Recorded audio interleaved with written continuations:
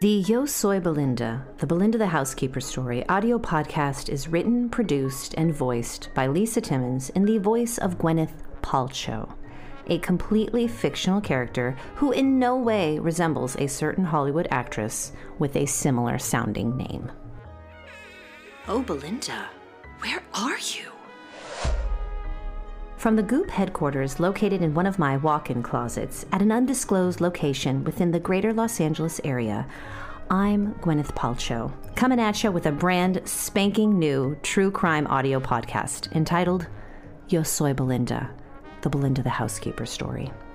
Join me as I solve the mystery of what happened to my housekeeper, Belinda, who mysteriously disappeared just as my latest beauty product rolled out called Belinda in a Bottle, leading to completely unfounded speculation that I was using her body to make beauty products for the rich and celebrity obsessed. Previously on Yo Soy Belinda, the Belinda the Housekeeper audio podcast. Are you there, Gwyneth? It's me, Gwyneth, from earlier today when I recorded this. What you're hearing is your own beautiful voice because I'm making this message in order to hypnotize you so that you can access those pesky memories of what happened to Belinda the last time you saw her. You shoved Belinda, knocked her out cold with a head injury, and that didn't kill her? Even though I'm you, I'm finding that hard to believe. I pressed the button on the speaker and said, in as calm and normal of a voice as I could manage, "Thank you. I'll be upstairs shortly." My hands still shook from the rush of adrenaline that flooded my brain and facilitated the loud, hard smack across Belinda's face, and then the subsequent shove that left her in a lifeless pile on the cold, hard tile of my subterranean bathroom. I was in shock at how calm my voice had sounded, even though my entire body was buzzing with latent energy. Had I really killed Belinda? I walked toward her body, terrified or electrified. I couldn't really tell. She was lying on her back, eyes closed, eerily still. I knelt down and looked at her face. Was she breathing? Maybe. I put my finger under her nose, feeling warmth, and realized that she was, thank God, alive and breathing, but still, this was a quandary. I hadn't killed her, but this could potentially be a whole lot worse. Thinking about how shoving Belinda into a marble column, however tasteful, complicated everything in my life. My ski accident trial, my product invention block. I wondered quietly to myself if it wouldn't have been better if I had accidentally killed her. Let me think. I needed to get downstairs to dinner, but I couldn't just leave Belinda here. If she woke up, God only knows what she'd do before I'd had a chance to talk with her and explain that this was all one huge misunderstanding. I had experienced a moment of weakness and shoved her. I wasn't intentionally trying to hurt her. I just wanted to let off a little steam, and she happened to be available and within shoving distance. But where could I stash a body quickly and safely until I had the time to deal with it? I looked around my subterranean bathroom chambers when my eyes landed on the laundry chute. Despite taking up valuable extra mansion space, the complicated unseen system of tunnels I had constructed also included multiple laundry chutes throughout the house that emptied into the laundry room in the basement, for which I was incredibly grateful at this moment. A laundry room for which only Belinda and myself had the key. Not because of any premeditated plan on my part. It's just that nobody ever had occasion to go into the laundry room. It was decidedly the least sexy part of the house. I grabbed Belinda by the arms and started pulling her towards the laundry chute across the room. She groaned. I stopped, frozen in horror. Was it possible that she was going to wake up?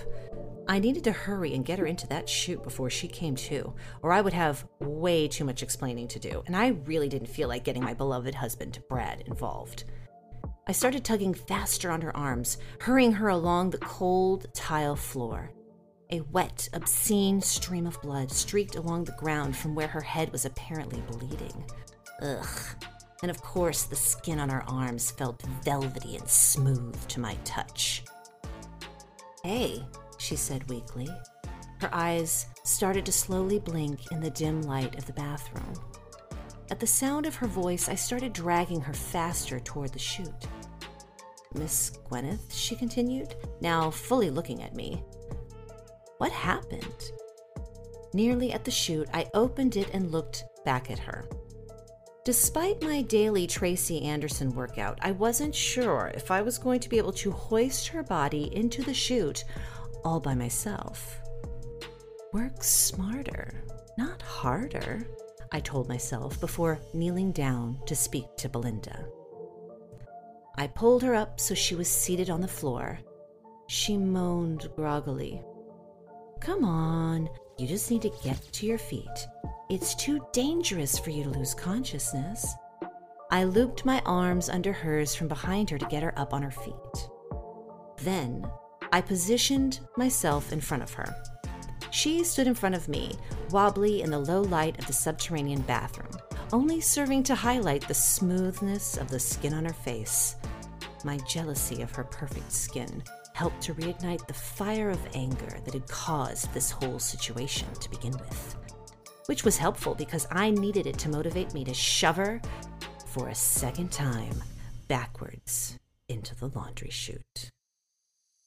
Before she realized what was happening, Belinda's eyes flashed open in surprise and fear as I watched her stricken face be swallowed up by the blackness of the laundry chute tunnel. Her mouth opened wide, as if to yell out, but she uttered no words, as she simply stared back at me in intense confusion, hands outstretched in a final, futile plea for help. "Oops," I said to myself again quietly. This time, I couldn't help but hope that this shove actually would kill her. Of course, Belinda hadn't done anything worth being murdered over, but nobody understands the pressure I'm under these days. Did I know what it felt like to be food or housing insecure? Of course not, but it doesn't make my problems any less valid. Because of my generational wealth, as well as my institutional celebrity, it would almost be impossible for me to fall out of my social class, much less end up on the streets without a home. But I knew deep in my soul that I was justified in my actions because, well, I was Gwyneth Palcho. I provided an important service to people around the world. The feeling of joy and calm they experienced by knowing that I was living this picture-perfect life helped lubricate the often rusty journey on which life likes to take us. My idyllic lifestyle provided the ideal simulated life for them to feel a sense of purpose, a sense of belonging, and when they looked in their home to see it filled with my Goop-branded items, they would feel that connection to me that would help them not to feel so alone in the world. Could a jade egg inside a vagina bring a person abject happiness? Maybe not. But it could act as the Dumbo feather for some girl boss, hoping to gather up the courage to finally really pull up those bootstraps and start exploiting some cheap labor. Or it could be a fun little secret some 9-to-5 cubicle monkey is sitting on at her telemarketing gig, receiving incoming customer calls that helps her get through the day until that final day of her life when she finally gets to make good on that promise to, quote, sleep when she's dead. The fantasy that capitalism can work for everyone is actually what I'm selling. The idea that if you get thin enough, blonde enough, or whatever enough it is that you need to be in order to be successful, you too can experience the wonder of being Gwyneth Palcho. Except that you can't. I can't even achieve the image of the woman I'm portraying. Not really. But in this grand social contract that we call modern civilization, we all agree to pretend it's possible. And that pretending never hurt anyone. Well, it does hurt people all the time by distracting them from the real problems, fighting racism and the oppression of all marginalized groups, as well as the very capitalist system designed to oppress them. But if we're all being totally honest, Would they even know how to live with all the freedom to just do what they wanted? Of course not. That's why it's up to people like me to lead by example. Miss Gwyneth? The speaker crackled alive once again, causing me to jump straight up in the air like a startled cat. Oh God, I almost completely forgot about dinner. Knowing that Belinda would be waiting for me to deal with in the laundry room, most likely dead, helped me regain my composure and my focus. I closed my eyes and pressed the speaker button to say, "On my way now."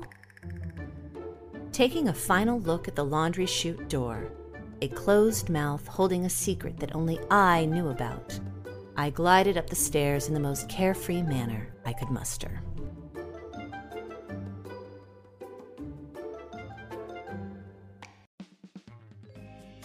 While it is true that there are many earthly items that I cherish, often more than human life itself, it cannot be denied that I am quite possibly most proud of my past romantic relationships. Reading like a top 10 list on IMDb of some of the most successful and socially appropriate male representatives of the entertainment industry from my peer group, it represents one of my first ventures into curating coveted items for impressionable minds. I do have a genuine affection for every single romantic tryst, however great or small, because I know that each of those individuals had good enough taste at one point in their lives to have chosen me. I am always the one who was chosen. Whenever life has presented me with its darkest moments, this is a fact to which I can cling that will always bring me joy. Hence, my decision to create and maintain my Hall of Exes. My Hall of Exes came about very organically, really. Even though I didn't popularly coin the phrase conscious uncoupling until my divorce from Chris Martin in 2014, I had been practicing the art of the loving, mutual breakup for years in all of my prior romances.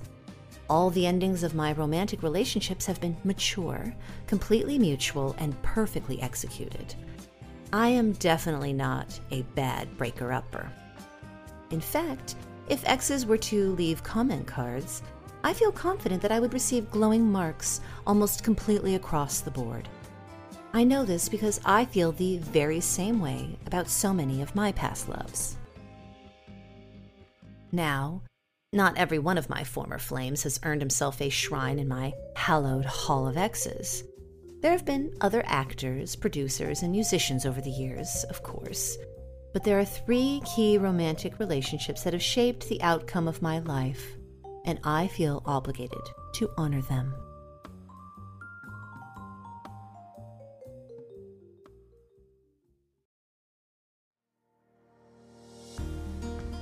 Chris Martin.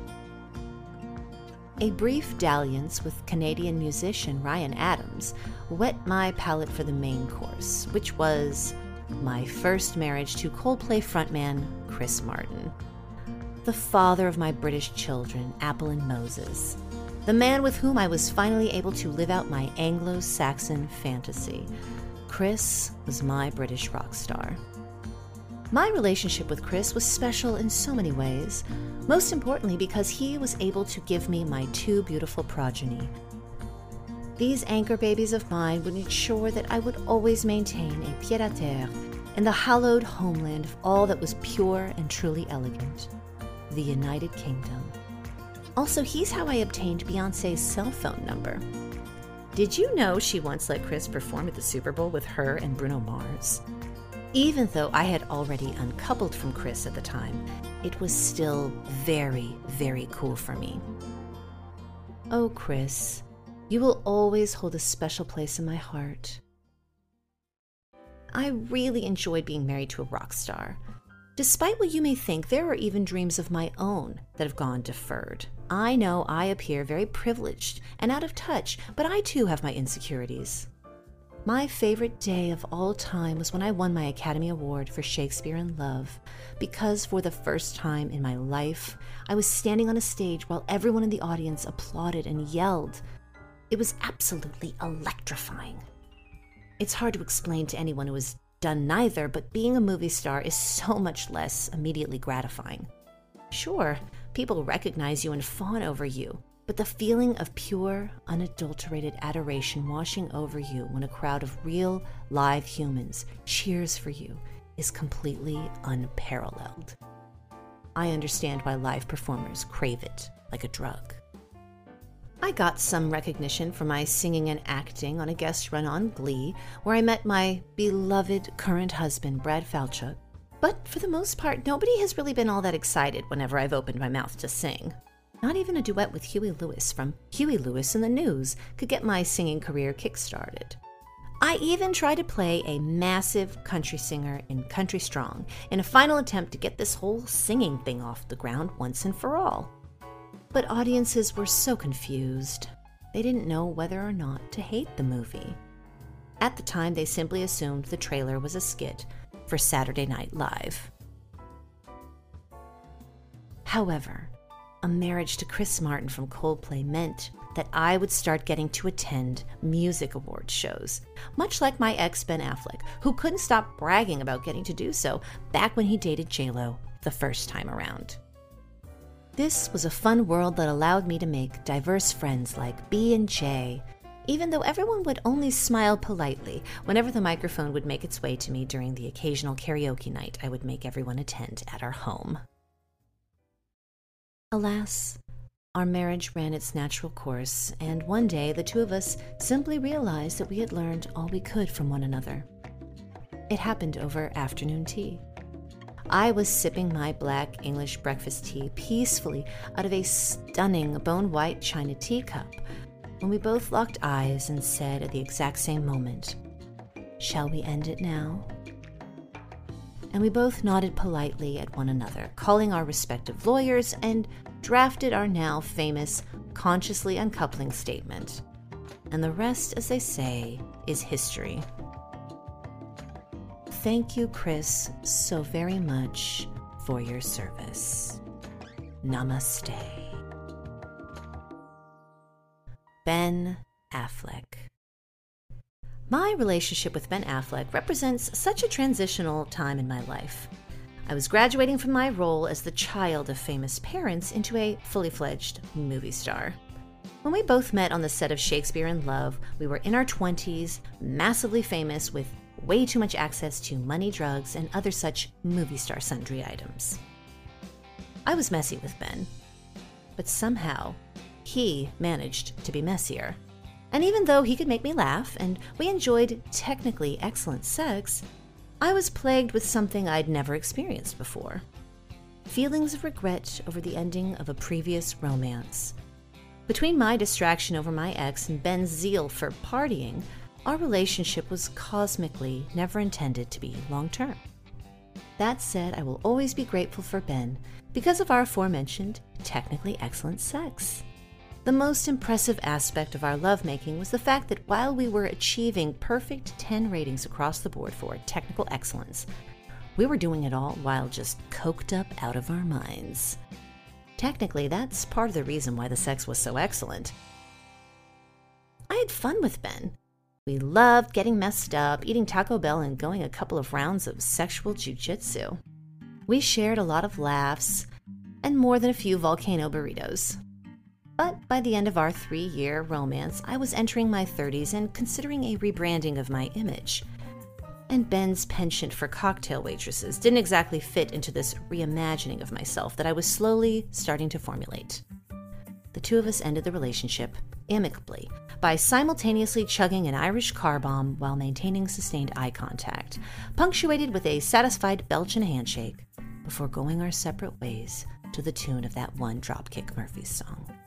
However, years later, when Ben was going through his sad Affleck phase, I decided to lend my former flame a helping hand. I had seen the same paparazzi photos as the rest of the world of Ben looking defeated, broken, and downright sad.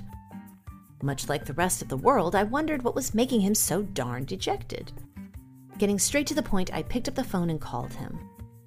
After we had dispensed with greeting pleasantries, I pointedly asked him, "Hey, what's going on, buddy?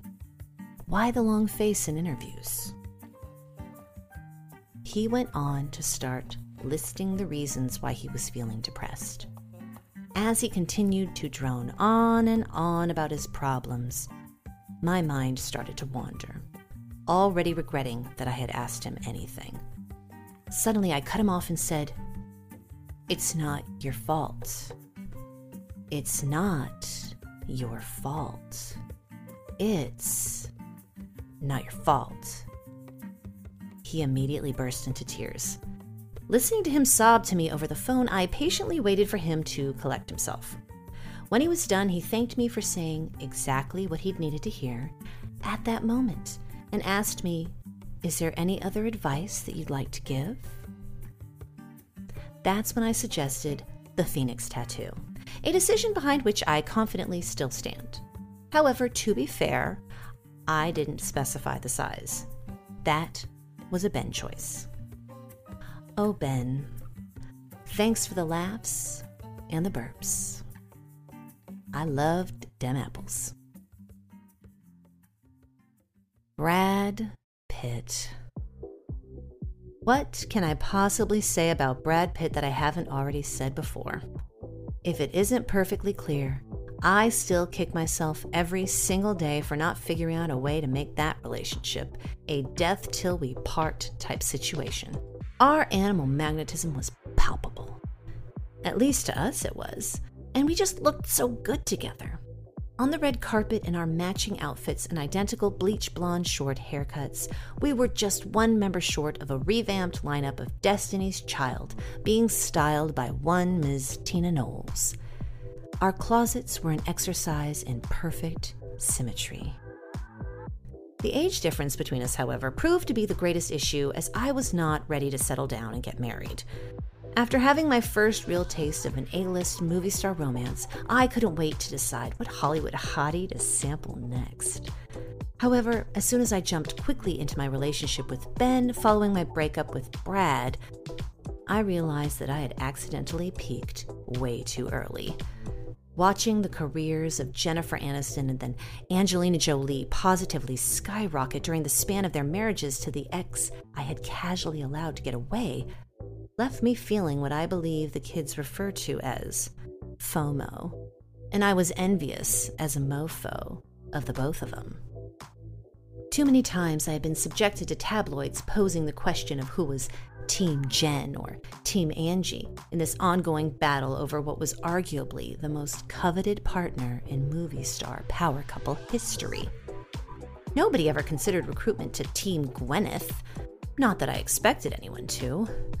Brad represented the ultimate Birkin bag, the most envied accessory a woman could possibly hope to show off on the red carpet, and I had let him slip through my silly, willowy fingers.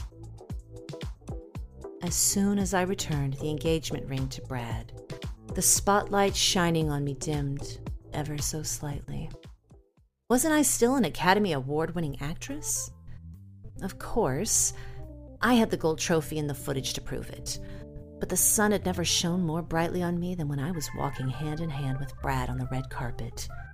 It's a high I've been chasing ever since. Oh, Brad, thank you for the passion and the media attention. It was exquisite. Hasta luego, corazón. Walking through my hall of exes leading into my dining hall, I looked up to see the life-size nude portraits of Chris, Ben, and Brad, each lounging languidly in their physical prime on the same dusky pink rose velvet fainting couch. Each man chose a slightly different pose for the occasion, but they all displayed the same distinct feature. My ex-lovers each posed so that their genitals and accompanying pubic hair was a striking shade of what can only be described as ginger red. One of the wishes I received in a breach of contract lawsuit with a genie gave me the power to brand each of my lovers with a unique mark of my own design. My pubis operandus, if you will. That's right. Every single sexual partner of mine has a brightly colored bouquet of pubic hair. It's the red rose I choose to leave behind.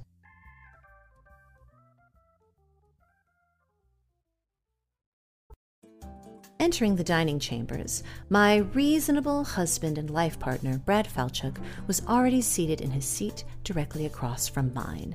Our children were out having dinner at various friends' homes, as was often the custom of children of this social class at this age. They were so independent. It would be such a seamless transition when they were finally ready to go make it out in the world on their own. With my infinite financial support, of course. And by out in the world, I, of course, mean in high desert bunkers populated with remaining progeny of some of the most cutthroat, bloodthirsty examples of pure human greed, who still deign to talk to their parents even after they have caused the ultimate destruction of the only planet they've ever known. Anyways, Brad looked positively placid in front of his dinner bowl of piping hot bone broth. A tall crystal glass filled 2/3 of the way up with a green juice smoothie sat in front of each of our place settings. I sat down in my seat in front of my corresponding bowl of bone broth. Bone broth again? I thought to myself before shoving that thought violently down into the depths of my very soul. I smiled in forced excitement over the anticipation of the feeling of satisfaction once that salty liquid was to wash over my tongue for the first time. It was one of the few indulgences I allowed myself in life, but even I had to admit the flavor of it was starting to slowly wear on me. "How was your day?" Brett asked, in between appreciative slurps of his broth. I took a sip of mine, stalling as I thought of what to tell him. I took a moment to compose my thoughts, dabbing at my lips with the taupe linen napkin gingerly draped across my lap. "Well," I said, clearing my throat. Suddenly, I remembered something important. "You are never going to believe this," I replied, enticing Brad with an answer. "Do you remember that man who ran into me in that skiing accident I had in Utah?" Brad took a moment to thoughtfully recall the incident. "Oh, yes," he said. "I do remember." "Well," I told him, "he's decided to go through with the lawsuit, and the trial is going to be televised." At this, Brad's eyes widened. He knew that my initial reaction to this news had probably been tantamount to how one might receive the news of a life-altering bombshell. But I could tell that he eventually regarded me with confusion when he realized that I didn't appear to be angry at all. In fact, the expression he was recognizing on my face was that of excitement. As it turns out, this ski accident trial might be the answer to my very pressing Belinda problem. "You don't seem upset. Not that I want you to be upset, but I'm just surprised, I guess. This seems like something of a setback. Am I wrong?" I asked. I shook my head good-naturedly. Of course I was furious when I first heard the news. I mean, who wouldn't be? I obviously am completely not at fault, and this idiot clearly just wants his 15 minutes of fame. Well, I'm more than happy to give him what he's asking for. If it's a circus he's looking to experience, welcome to the freak show, Terry. But what he doesn't realize is that this is the perfect opportunity for me. I am an Academy Award-winning actress, after all, and I am honestly dying for the opportunity to be on television again. After all, I haven't been on an episode of TV since, well, you and I met on the set of Glee so many years ago. This is my chance to recapture the nation's attention, for good or for bad. Terry Anderson has absolutely no idea that he has messed around with the wrong lady at the absolute wrong time. Brad watched me with a mix of admiration and quite possibly fear when I finished talking. I smiled reassuringly at him and reached over to grab him comfortingly by the wrist. "Don't worry. You and the kids are going to be my secret weapons." He looked at me in confusion at this statement. "What are you talking about?" I calmly took a sip of my bone broth and locked eyes with Brad, telling him serenely, "I need all of you to take the stand in my defense." Brad started to protest feebly. "Are you sure?" "Brad, don't worry. It's going to be fine. In fact, this could be a great moment for Goop." I'll swipe some new items from the G-Label warehouse for us all to wear. Not only will it be fine, it will be fabulous. This is going to be the most fashionable, entertaining trial of the year, at the very least. We might actually have fun with this thing. This seemed to appease him for the time being. His facial expression relaxed, and he continued sipping his bone broth. Trust me, I reassured him. I have everything under control. We continued to sip our bone broth in comfortable silence, slurping down our smoothies in between polite bits of marital conversation.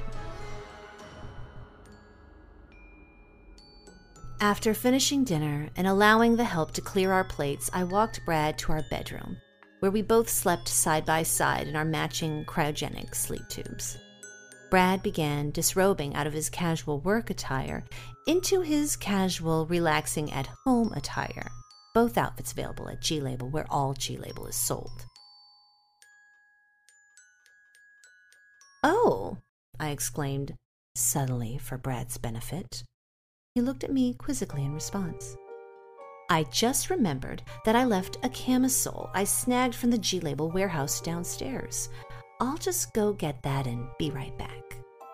For a moment, he smiled at me and a thrill rippled through my body.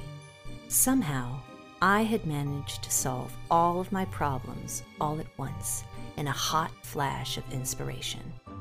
Instead of proving to be the ruin of my reputation, this ski trial would be my chance to remind the world that I, Gwyneth Palcho, was a woman of public interest. And while the entire world is transfixed by the winter sports fiasco in court, they will all be so entertained and delighted that no one will even think to ask themselves, what exactly happened to her housekeeper, Belinda? I was a genius. This trial was the perfect solution to all of my problems. In fact, all of this problem solving was turning me on. Suddenly, I looked at Brad with a hunger in my eyes. I walked seductively towards him and put my arms around his neck. He smiled at me in pleasant surprise. "And when I get back," I breathily whispered into his ear, "I'll model it for you." Brad's eyebrows raised in amusement. "Oh, really?" he said. "Shall I wait for you in our marital lovemaking bed?" Placing a seductive kiss on his cheek, I replied, "Please do. I'll only be a moment." Slowly removing my arms from around his neck, I glided to the bedroom doorway and blew him a kiss before I left the room and entered the elevator that led straight down into the laundry room. As the elevator doors opened, I stepped inside the basement level of the mansion. Directly ahead of me was the laundry room where Belinda's lifeless body would be awaiting me. During the quiet part of dinner, I had already thought out a plan for how to handle my Belinda situation. It was so intoxicatingly simple. I would simply drag her from the laundry room to the cellar freezer, where nobody, and I mean nobody, ever went. I could wrap her in a tarp and leave her to dispose of her body at my leisure. What was the rush? If she were preserved in the cold, I could easily take my time deciding what to do with her. For a moment, a perverse thought fluttered across the synapses of my brain. What did she taste like? I shook the thought loose, but it was already too late. I couldn't help but wonder, what would bone broth made from a human taste like? Could this be the switch-up I was looking for to reignite my interest in the one meal that I knew I could always safely consume without guilt? Was a Belinda bone broth the cure to my ails? And what's more, perhaps the rest of her body parts could even serve to inspire innovative goop products. I mean, if I were only using her bones for broth, that would be such a waste of the rest of her, wouldn't it? I owed her the respect of using every last ounce of her flesh. Otherwise, that would be the real sin, wouldn't it? Her skin, her work ethic, her cheerful disposition. The key to all of these attributes would probably be lurking inside her skin cells, to which I now had unfettered access. My steps quickened with excitement as I walked briskly in the direction of where I was confident her body would be awaiting me when I suddenly stopped dead in my tracks. There, in the location where I fully expected to see Belinda lying still in a pile of bloody clothing, limbs, and dark hair, was a bloody streak that led to the laundry room's massive bucket sink. I surmised from the trail of blood that ended at the sink that Belinda had somehow managed to drag herself into it and proceeded to wash her body of the blood, quite possibly snagging clean clothes, this was the laundry room after all, and figured out a way to disappear, seemingly without a trace. Suddenly keenly aware of the silence in the room, I turned slowly around, my eyes darting into every dark corner with suspicion. They rested on the door that led into the system of tunnels used by my help to traverse my immense mansion. It slowly creaked open. I peeked my head inside the dark tunnel before quietly asking myself, "Oh, Belinda, where are you?"